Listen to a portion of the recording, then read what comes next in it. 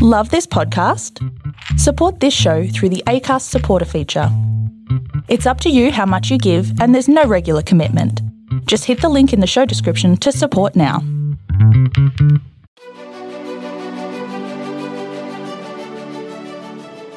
Hey, this is John Lee Dumas of EO Fire, and welcome to Master Leadership.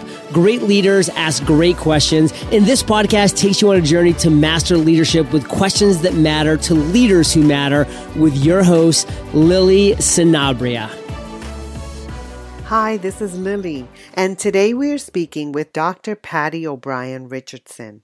She is the CEO and founder of Move It Nation, Inc., a nonprofit organization which provides multicultural obesity prevention programs for women and girls, such as Curls on the Move, her hair and health curriculum, which teaches adolescent girls and young women how to take care of their hair while being physically active, and Roots and Rhythms, a Caribbean and African instructor certification workout. Her programs have been taught in schools and fitness centers in New York City, Massachusetts, and New Jersey. Patty is also the author of Purge It with Patty, a nutrition, education, and recipe book, and she holds several national health and wellness certifications, as well as a BA in developmental psychology, a Master's of Science in Adolescent and Health Education, and a PhD in Urban Health from Rutgers University in Newark, New Jersey, where she teaches cultural health. So welcome, Dr. Patty O'Brien Richardson. How are you? I'm great. Thank you so much for having me on your incredible show. We are so happy to have you on our podcast, Patty. So are you ready to pour into our listeners? I am. Awesome. So Patty, can you tell us a bit about your path to leadership and what you're doing now? Sure. I think for me, my path to leadership really started with serving. I think when you give to people in any capacity, that sort of rises you up to be a leader, because a leader looks around and sees the needs and meets those needs. And so I think the path to leadership is actually serving. And that started early on, in high school, I would say. I remember being a part of different groups and organizations and not seeing something there that I felt I could really pour myself into, which I felt at the time was health related. So luckily, the school that I went to was right across the street from a hospital. And I went there and I started to volunteer in just basic things like helping the patients get around, those who were in wheelchairs, wheeling them to different parts of the hospital. And then that developed into me being the blood drive captain and, getting the students involved in the blood drive that was in connection with the hospital. And then eventually that helped me get into college. When I was in college, it was sort of the same thing. So my first year of college, it was great. And then I realized, wow, you could be a resident assistant and you could get your room and board for free. And I thought, oh, that's awesome. So I applied and fortunately I got in. And as an RA, it's a serving opportunity. It's a great way to just give to the freshman students or even the female students. And then, you're the one that they go to for advice, for help, for toilet paper, whatever they need. Right. One of the things I noticed was I thought it would be great if these freshman girls could get mentored by the senior girls, almost like a big sister kind of program. It would be great if they could get help and a senior woman could come to a freshman and say, this is not the party you want to go to, or this is not the group you want to hang out with, or this is a great advisor for you to have. But there was nothing like that. So I decided that I should create that. And so one of the responsibilities as an RA is to create programs. And so one of my first programs was We Are Your Sisters, after a book that I read from my psychology class of the same name. And so I connected the freshman women and the senior women. And so I noticed that wherever I've gone, I've looked around for needs. And if I didn't see it there, I just created it. And only now, from you asking me this question, am I really seeing that as a consistent thread and a path? Because then later, I had the opportunity to go to Africa with the church that I'm a part of and to help start mission team groups and to be part of medical missions. And I really jumped at that opportunity. And I was supposed to only be there for 2 years, but I ended up staying for 10 years. And that was a life-changing time for me I think definitely a serving time, especially right after apartheid in South Africa. Nelson Mandela just became president, and HIV/AIDS was huge. 1 out of 8 people in sub-Saharan Africa at the time was HIV positive. And so to be there and really give to people in a meaningful way was a privilege for me. I gained so much more than I think I gave. And that really led me to the path where I am now. So when I came back from South Africa, I started my own nonprofit organization called Move It Nation. And it was originally designed to keep me connected to my programs in South Africa, which involved supporting an orphanage for children that are HIV positive. There was about 100 children in the Bethany Children's Home in Mthatha, South Africa. And I would go there and volunteer and encourage the caregivers. And I wanted to stay connected to that, even though I was here in America. And so it started off as a fundraising tool, bringing awareness to what was happening in Africa regarding children and AIDS and orphanages. But then when I came back, one of the things that hit me was the obesity epidemic in my hometown of Brooklyn, New York, and especially of urban centers around the country. And so I decided to enlarge my nonprofit to have the existing projects I was involved in South Africa with, supporting the orphanage and helping the orphans as they grew older to prepare them for school. We would do school supply drives and send supplies down. And then I enlarged it to include obesity prevention programs for children in urban areas. And that's what I've been doing for the past 10 years. And so I'm the founder and CEO of Move It Nation. We have several programs that we provide schools, healthcare providers, and also fitness instructors with instructor certification. And we provide programs for schools for kids that are physically inactive. So it's a way of getting kids moving and active, especially in urban areas where there are more challenges, although that is really changing. But I'm also on the faculty of Rutgers University here in New Jersey. I teach cultural health courses in the School of Nursing, although I'm not a nurse, but I teach nursing students how to look at their future patients, and for some, their existing patients, through the lens of cultural competency and being really all things to all people, that regardless of wherever you come from or wherever your home is or how you were raised or what you've learned, the chances of you having a patient or a client from a different socioeconomic background, racial, ethnic background, religious background, sexual orientation are very high, especially in New York City's backyard of New Jersey.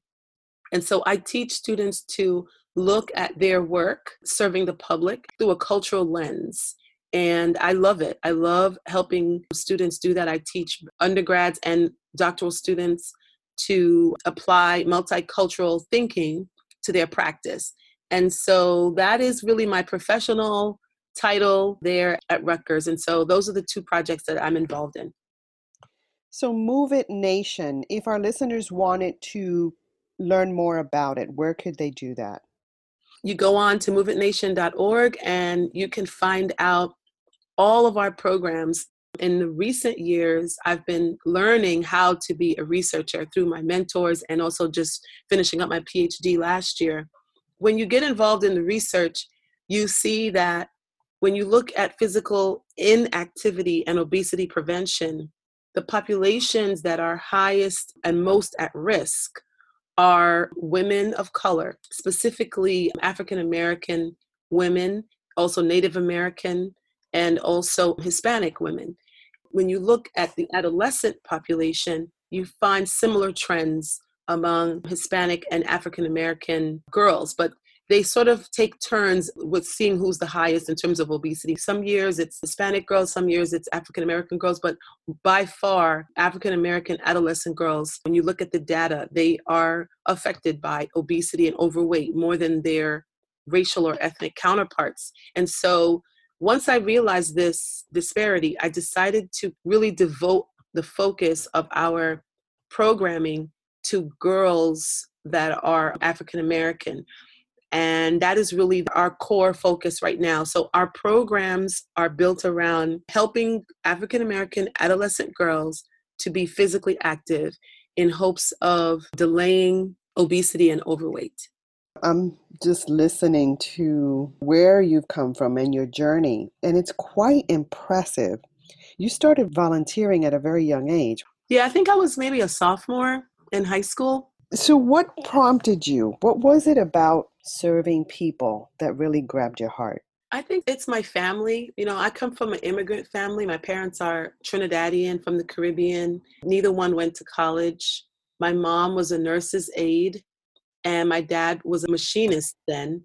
And I think when you grow up in an immigrant family and you see your family struggle and they eventually, quote unquote, make it by getting solid jobs and having a home of their own, that was my parents.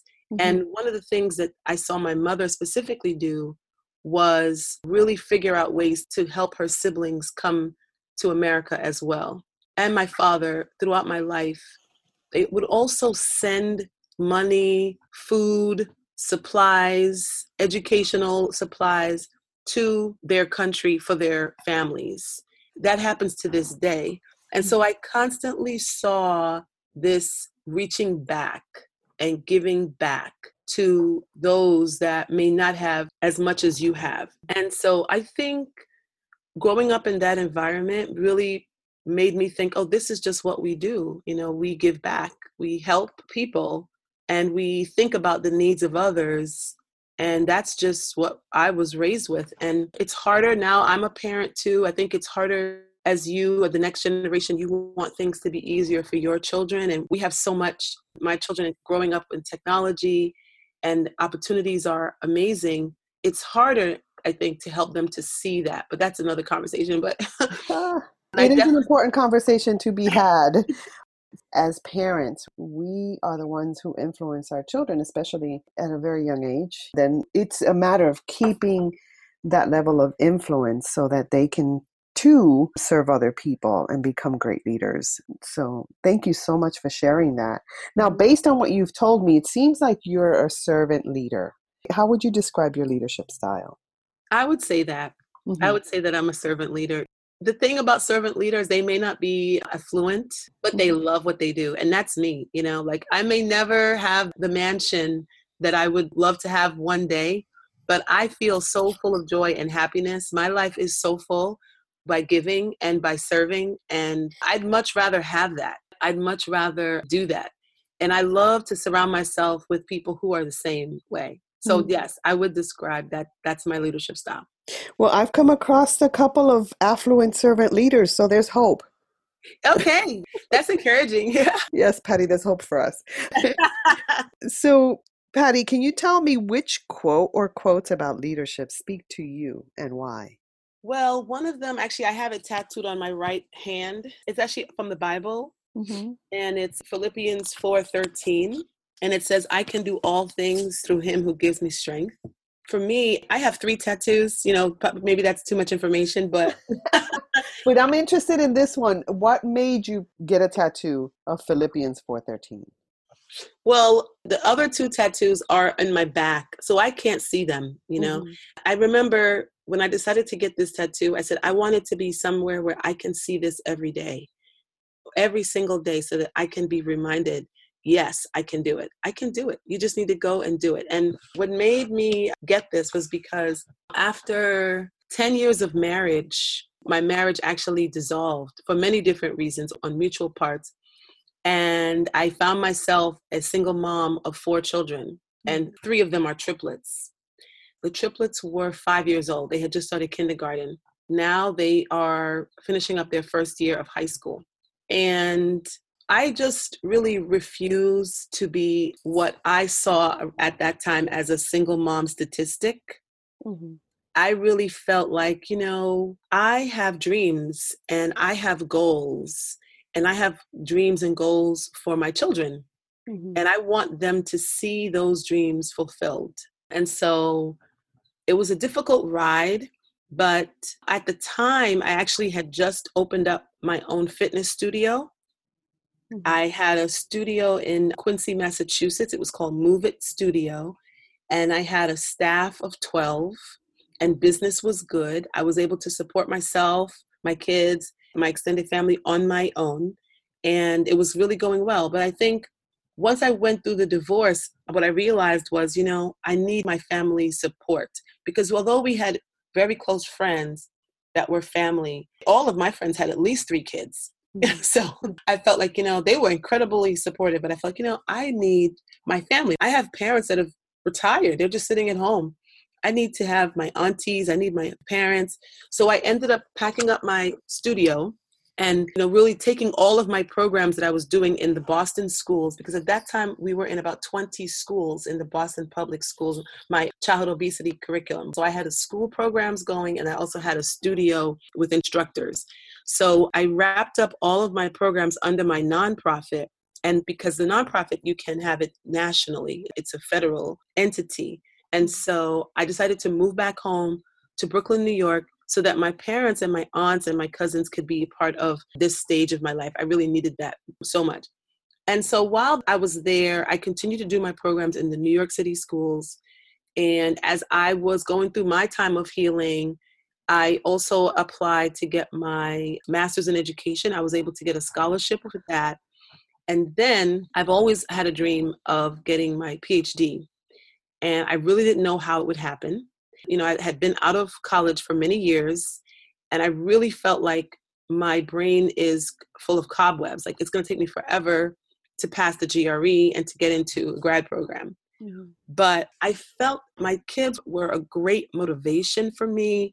My dream to get my PhD was always there. I just, you put your children first, you put other things first. And I never lost sight of I wanted to go back and do it. And I remember, prayer is a big part of who I am. And I remember praying, I was like, God, I believe that if this is meant for me to happen, it'll happen. I got advice. I got advice from very close friends in the education world. And they told me what I needed to do in terms of preparing for the GREs. And I took a course to prepare me. And I remember when I took the course and I found out that I passed and I had the necessary requirement to apply to the program at Rutgers University, and it was in urban health. When I found that out, and when I found out that I got into the program and that I was offered a scholarship, I went and got this tattoo, because I never wanted to forget that I was able to do it. And I never wanted to forget that when you doubt yourself, or when you have those insecurities in your mind, that little voice that says, what are you doing? Why do you think you can do this? Like, this is totally impossible. How are you going to pull this off? I wanted that voice to be so small that I couldn't hear it. And I wanted the voice of this tattoo that says, you can do it. You can do it. Mm-hmm. I wanted that to be a louder voice. And that's how I got through it. And so I decided, you know what? I'm going to put this on my wrist, on my right hand. So every time I reach to shake someone's hand, or every time I take a pen and write something, or read a book, or reach for a glass, I can always be reminded of this hurdle, this challenge that I was able to overcome. And through meditating on this Bible verse and helping me to change my thinking and really believing that I could. And so that's the story behind my tattoo.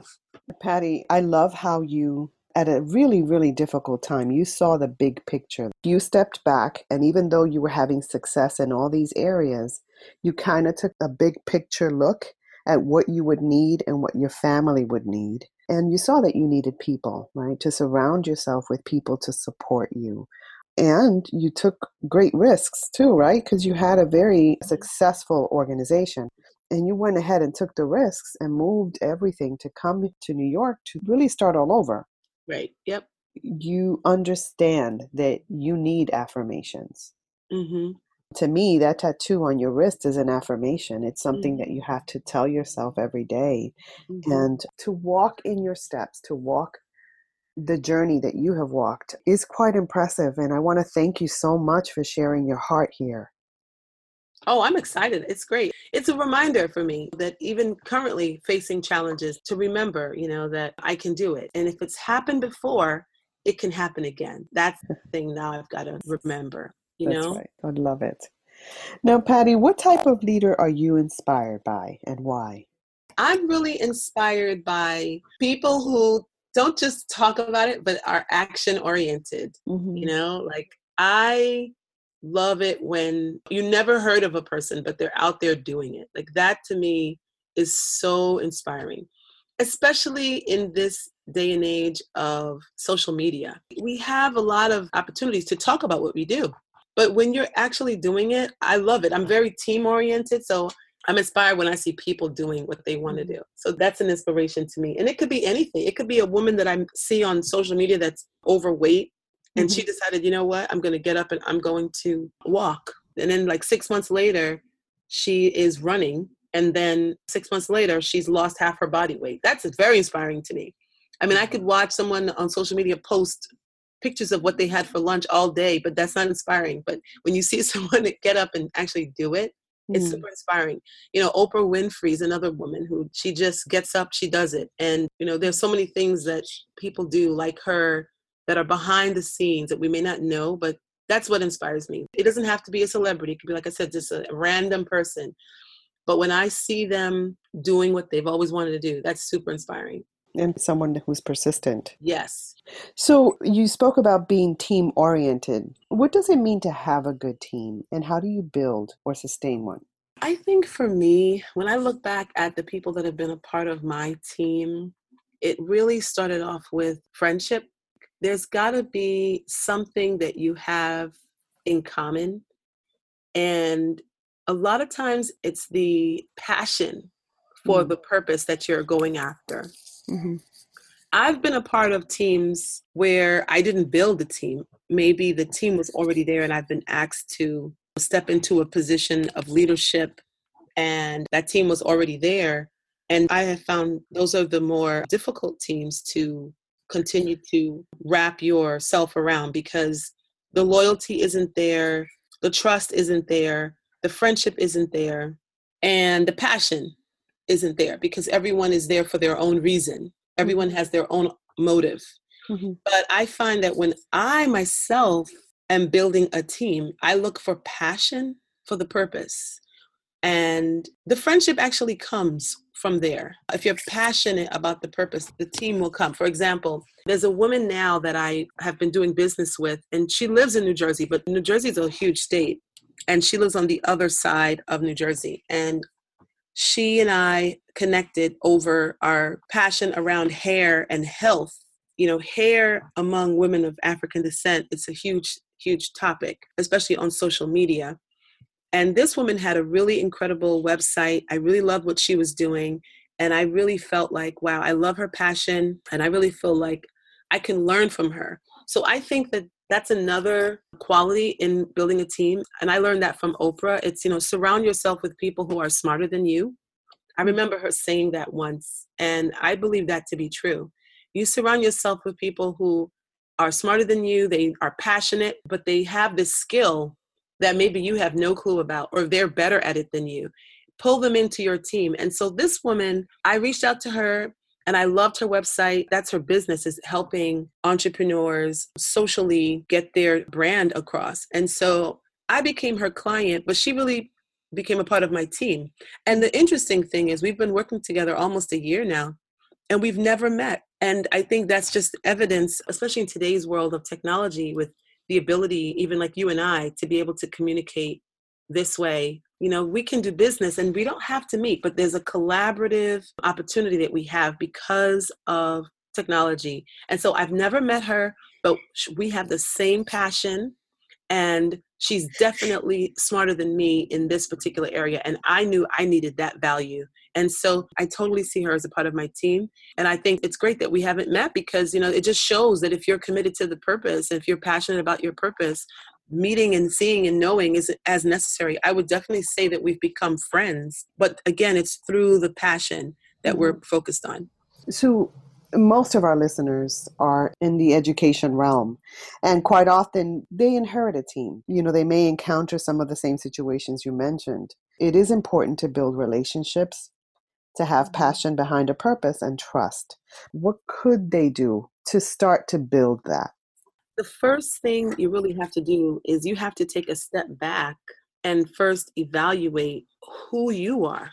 Mm. That's a big piece of it. I think we get lost in that. We have to first define and know who we are. And what I mean by that is knowing what your passion is and what you are doing and what you're building and what are your goals. What is your 3-month goal? What's your second quarter goal? What is your third quarter goal? What is your year-end goal? What are you planning to build? Right. Because before you can connect with people, you have to first connect with your personal vision, your personal goal, your personal passion. And then once you are solid on that, then you can go into building a team of people. So I think for me, what that means, for example, is, I took time to figure out, okay, what do I want? I'm building this initiative. It's called Curls on the Move. Mm-hmm. It's a program that infuses hair and health education for women and girls of color. So I knew that that's what I wanted. I knew the full goal was I need to build a curriculum. I need to build an audience. I need to build a group of educators that are willing to be thought leaders with me. So I think a lot of it involved first taking a step back and figuring out, okay, who am I and what do I want to build? Then I was able to look at what my needs are. That's another piece of it. But then you have to think about, okay, you figured out your strengths. You got to know your weaknesses too. And who do you know that will be able to support you, that will be able to provide those strengths that you may have as weaknesses? I think that's a big part of it, is being humble and recognizing where you may be lacking. So for example, for me, it was social media. I feel like I know a lot about social media and I've managed to build an audience, but it's not my primary focus. My focus is my curriculum and building multicultural health programs for populations at risk. I'm not a social media marketer. So I thought, I need a social media marketer, but I need someone whose focus is the same as mine, who believes in this type of program and who's on the same path to building their own business in terms of having that entrepreneurial spirit, who is involved in the world of hair and health and understands what I'm trying to build. And so I think even in education, I have many friends that are principals or assistant principals, and also health educators and physical education educators. And, I knew that I wanted their expertise. I wanted their input. I wanted them to look at my curriculum and I wanted them to be a part of my team. And so it is about recognizing their strengths and what they've managed to build. And it's making that connection. I think that's the first step. I love especially those two questions, because we don't tend to think about this. Who am I and what do I want? You're spot on. I had a conversation with Dr. Anaya Alston, and we talked about these two questions. I think he was interviewing someone, and he asked them, who are you? And they couldn't respond to that. Even at a high level position in education, oftentimes we don't focus on this. Who am I and what do I want? You've really hit some key questions that we need to be asking ourselves so that we can move forward in what we're trying to build. Absolutely. Hey leaders, stay tuned for the rest of the interview following this brief message. Let's talk about the leadership game. Here are some of the things that you and your team will experience while playing. Team building using a fun and engaging tool. The leadership game is a board game that allows everyone to gather around the table. Open sharing and communication. Every question and discussion card is designed to trigger open, honest feedback. Leadership skills assessment. The game challenges your team members to embrace who they are as leaders. And stronger relationships. By the end of the game, team members will learn to appreciate one another and forge stronger relationships, a winning edge for any organization. So go to masterleadership.org/TLG and find out how to bring the leadership game to your organization. Now, Patty, what's the best advice you've ever received? The best advice I've ever received. was really simple. It was just 2 words. It's do you. And the reason is because, when you look at health and education, that market is completely saturated. There are so many people out there in health, and there are so many people involved in education. Even as you mentioned, Dr. Anel, I know him. Yeah, he went to high school with my sister. So we're Shout out to Anael. Yes, hello. Congratulations on your recent promotion now. Yes. That's exciting. He's another inspiration that's from the streets of Brooklyn, and here we are. But I would have to say that, there are so many education leaders, especially now. There's just so many different facets of education and in health. I mean, if you go online, I'm sure health and beauty, it's just probably the most popular YouTube videos, website videos. And so I remember feeling like, wow, how am I going to make a dent in this industry? It is so saturated. So many people are here doing health and doing education. And how can I really be a leader? How can I really grow when the competition is amazing? And in different ways, I've heard this said by people in my life in different words. It's really do you, that no one can put a stamp on it like you can. There's only one you. And the way you frame that health initiative or the way you frame that curriculum, no one else can do it like you because there's only one you. And so if you do what moves you, if you do what motivates you, if you do what lights you up, then that is what will make you different. That is what will set you apart. That is what will define your leadership and how it's different from someone else. And so that has been the best advice that I've gotten. And I always go back to Oprah. She's a mentor in my head. I have actually met her when I was in South Africa. We did a project together with Hope Worldwide. I remember she gave my daughter a doll, and my daughter calls it Oprah Baby. She still has it to this day. Oh. And I have a picture of Oprah and I on my desk. I know she doesn't remember who I am, but that's okay. But in my mind, she and many others are mentors in my head. And I remember when she gave the speech at the Golden Globes that went viral. In different words, it was the same message of just do you, to be true to yourself and to listen to that inner voice. Those are the quotes, or those are the affirmations that really helped me and that has really shaped my life and how I think, to not take what someone else is doing, but to just focus on what you want to do. And that will really set you apart from everyone else. And so to do you, because as they say, everyone else is already taken. So just do you. And nobody can do you like you do you. Exactly. Keep focused on your own personal passion. And to not get that vision confused. Because I think that's another area that I feel we overlooked. Sometimes we have a vision, but then as we try to work our vision, others may come in to share their opinion, give their criticism, good or maybe negative, or maybe because they've known you for a long time, and maybe they're older, they've done it before, they want to give you their little perspective.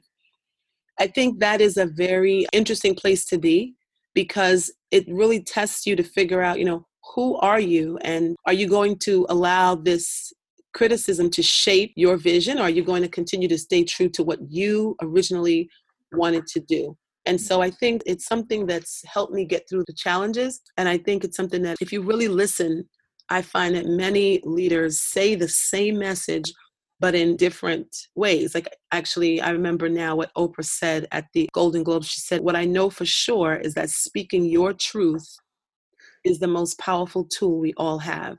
And so for me, that's the same as saying, do you. Listen to what you want to do what motivates you, what is true to you, and that there's only one you. So no one else can do that program. Even though the health industry is saturated, no one else can do it the way you do it. That's what I would say is the message that has really shaped and motivated me in my leadership.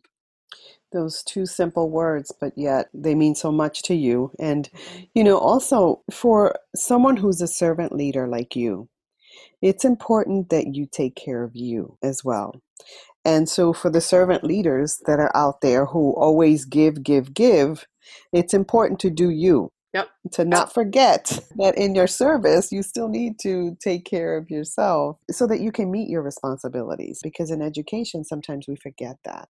Absolutely. In fact, that's a part of my platform, stress reduction. And it is something that I really believe in. I post a lot about that. I write about that. In fact, I'm planning a workshop coming up for educators and clinicians suffering from burnout, teaching them how to address stress. I did a workshop for school nurses and educators, teaching them to de-stress and relax. It's very important to put some time in every day for self-care. Absolutely. You can't pour from an empty cup. Mm.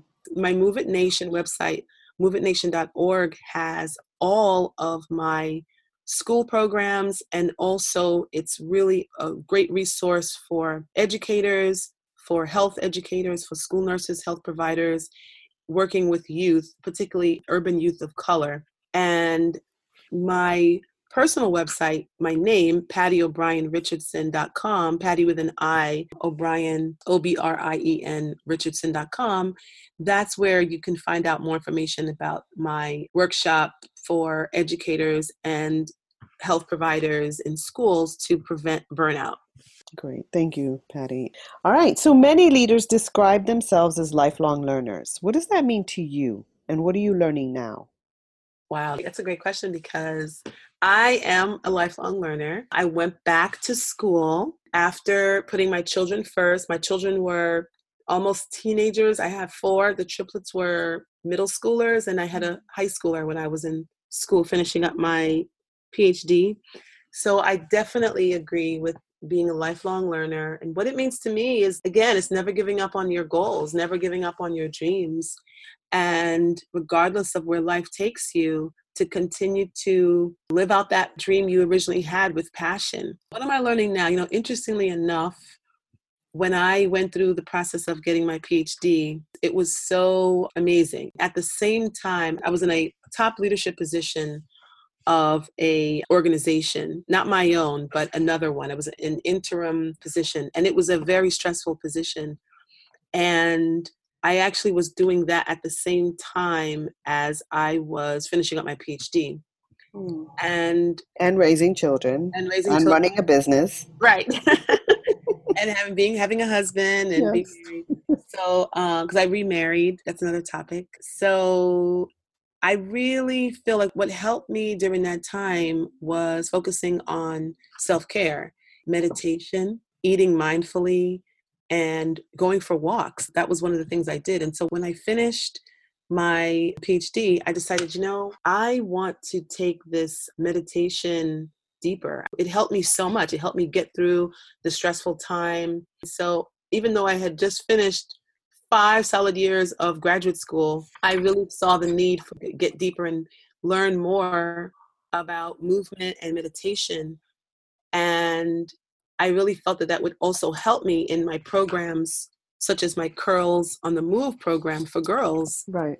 And so I decided to enroll in a yoga and meditation. And so even though I've had 5 years of school, I went back and got a yoga certification.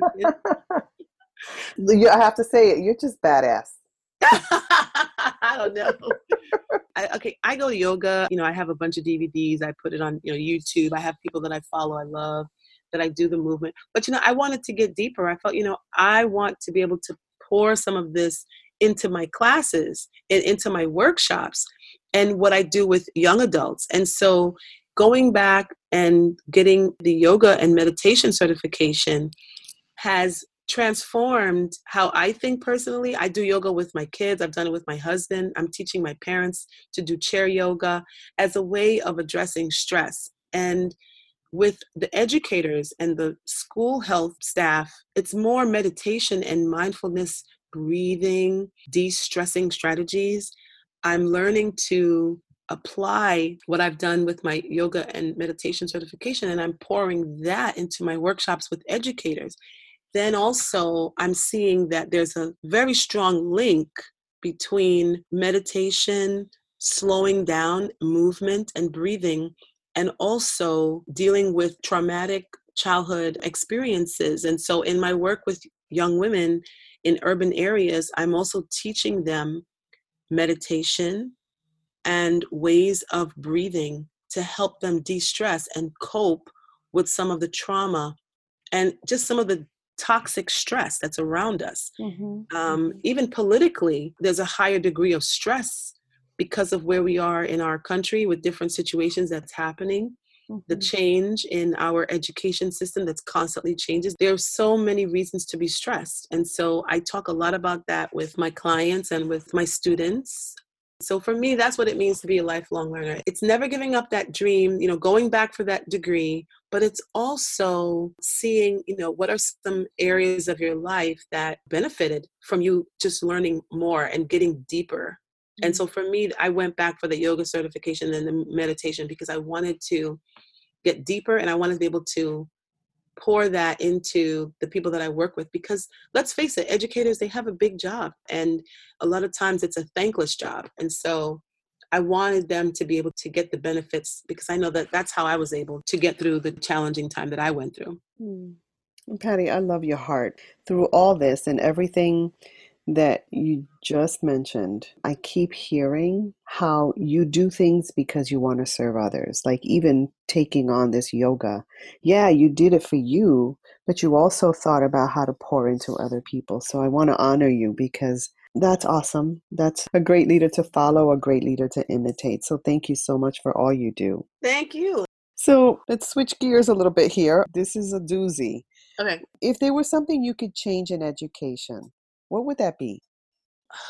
Two things. The idea that you have to go to school where you live is really based around finances. It's based around socioeconomic status.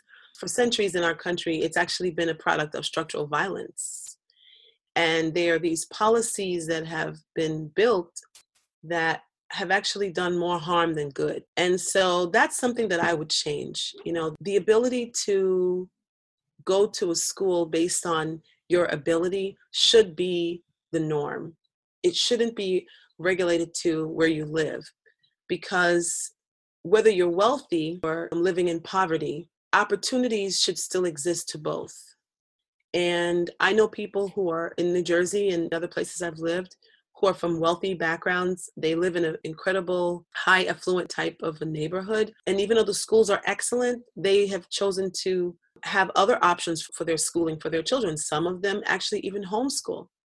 Then I know that there are families that live in maybe underserved communities and they have no choice but to send their children to schools that are low performing, even though the child may have the ability to go to a different school. So I think where you live should not determine where you go to school. And that's something I would love to see change. I think really quickly, the other thing I would love to see change is that those that are in power and leadership of education should be former educators. That is important because until you have actually walked in the shoes of an educator and you're able to see what they are up against and to listen to the children, give the high fives, give the hugs, squeeze the cheeks, pat them on the back and look them in the eye, talk to that parent, stay late, spend your own money on supplies. It's really, I think, morally wrong to make decisions for educators and you've never been in that position. I think those that have walked the walk should be in that position, and I think they can add more value to that role for those that are in that position, starting with salary. It is another conversation for another day, but that is what I think. If those that are in the position of policy changes, if they were an educator making what some first-year teachers make, and then they moved from there and went into policy, I'm pretty sure that that's the first thing they would change that salary policy. Because it's not right that someone who's really building the future of America should have to get paid so little. Well said. Thank you so much, Patty. Now, Patty, what have you read, watched, or listened to that our listeners should as well? I'm a big fan of the New York Times. I have the app. I get quick emails. I'm not able to catch every article, but I think what I really like about the New York Times is they have the sections for educators, health. They have different sections, and I love that I subscribe to getting the morning highlights and also the evening highlights. If I can start my morning, I go, oh, these are the top 5 things you need to know. That's great. And then also in the evening, here are some things that happened today. that is huge. I think it's important to stay abreast. It's important to be current. And many of these things are shaping education. And there are also topics that our children, if you are an educator, you should point them to being aware of and having these conversations around some of these topics. They need to know, especially if they're in college and they're the age to vote, Right. or if they're in high school and they're about to become close to the age to vote, they should be familiar with these topics. So I think that these are things that could enhance our content as we're talking to our students, but also it's important to stay abreast. In terms of other types of books, I'm reading lots of books on mindfulness, and that is something that I think is very important. There's a great book, it's called Mindset. So I think that that's probably the book that I've read most recently that has changed the way I think, even with teaching and even about myself, because sometimes you can think, oh, I'm too old for this, or I've done this already. You start to defeat yourself in your mind before you've even begun the journey. Even in teaching, you come across students that might have this mindset. They might feel defeated. They might think, oh, I don't know if I can go to college. No one in my family has ever gone. Or I don't know if I can go to grad school. No one in my family has ever gone. Or I don't know if I can open my own business. I don't know anyone that's done that. I don't know if I can buy a home. And so we start to blow our minds away negatively instead of building our minds up. And so Mindset by Carol Dweck is one book that has really helped me. And then there is, the Bible is the book that I think I read more than anything, mostly on my phone with an app. And on your wrist. And on my wrist, right? Wonderful. Now, Patty, you have a lot of responsibilities. What do you do on a daily basis to set your mind? I start off with prayer. I know I'm going back to the spiritual, but that's who I am. Mm-hmm. And as I'm laying in bed, I'm thinking gratitude. Thank you that I can move. Thank you that I can get up. Thank you that I'm in my right mind. Thank you that I have a purpose. So it's spending some time by myself. Some people might consider it meditation. Some people might consider it taking a moment to have some quiet breathing and thinking through their day. But that is something that I do every day. The other thing I think helps me is I'm a bit of a planner. I am a big fan of the Passion Planner. There are many different planners out there, but I have fallen in love with the Passion Planner. You can go online and find it. I like it because I like to see my whole week at a glance. I get overwhelmed by looking at a year, and I get overwhelmed by looking at a month. Right. I can tackle a week, and I like to plan out my weeks the week before, and I know what's going on. I do have 4 children. They're all teenagers, and they're triplets among them. And then I have one of my daughters, she's graduating. So they have their own lives that have nothing to do with my professional life. So I have to make sure that I am at my daughter's track meet, that I'm spending time with my daughter. I call it special time. It's just time with them, that one daughter. And it might be even just 2 hours, but we might go for a walk. We might go to a movie. We might go to get our nails done together. That is important for me, to have an individual time with each of my girls. That's important to me, is to be able to write that down in my Passion Planner. Like, oh, okay. And they know this week I'm taking this daughter and we're going. And, I have a daughter, I have to go find her prom dress. So that's a big deal. So I think if I didn't have a place to put that down, that would be insanity. So I would say, get a planner. And not everybody likes to write things down. I tried the digital version. I have an iPhone, I have a Mac, I have an iPad. But, for me, it's going back to the basics. I understand from being an educator that writing is thinking. And I teach my students that, if you don't know what to write about, just brainstorm and write out those thoughts that come to your mind. And then take a step back, look at them, and see if you see any connections that are similar, and group them together. And before you know it, you'll have topics or paragraphs that you can write about. And so I believe that writing is thinking. And so for me, this was my first year using a writing planner, and I've gone back to doing that because when I start writing, it does help me. I think, okay, what am I eating this week? What am I going to cook for dinner this week? When am I going to work out this week? What topics am I going to talk about in my classes this week? And of course, it's, finding time to exercise. I go to the gym sometimes. If I can't get out I'll do yoga, or I also have a spinning bike. So I have no excuse. It's moving, it's spending some time by myself before I start my day in prayer, and it's planning. Great. Thank you. If you were to go back in time, what advice would you give the younger you about leadership? Yes, that's a great question. The thing I would probably say would be to not think twice, just do it. Just do it, because sometimes when you think too much about something, you think yourself out of doing it. The paralysis of analysis.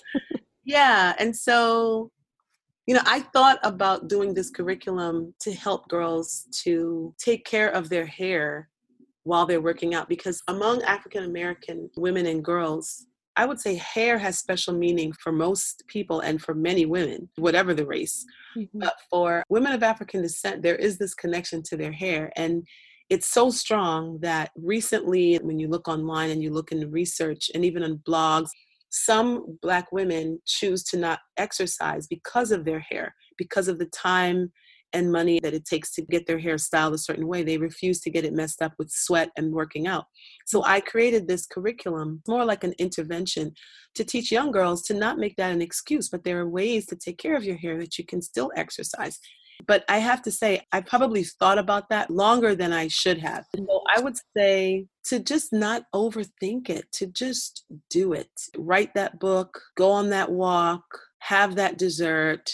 Just take the changes, take that opportunity. Sometimes we might see a posting for a position, or we might see an opportunity for promotion, or we might even want to start our own business, break away from the quote unquote rat race, and really have a life change of not being an employee, but being an employer. And we might hear that voice in our head that says, don't do it. What are you doing? I would say to myself, just seize the moment, just do it. My dad, he's going to be 85 next week. He always says to me, live with passion. And so that's what I would say to my younger self. I would say, you know what? Live with passion, and to just do it like Nike says. So that's what I would say.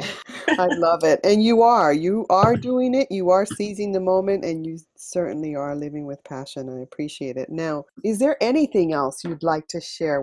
Sometimes our world is so focused on social media and on just connecting through the internet almost too much. I would say to find some time to unplug and disconnect. That should be a hashtag, really, to unplug and disconnect. Maybe I'll start that. I don't know. But they'd have to look at the technology to see it. That's right. That's okay. So then don't do that. But yeah, I would say find some time, spend time with yourself.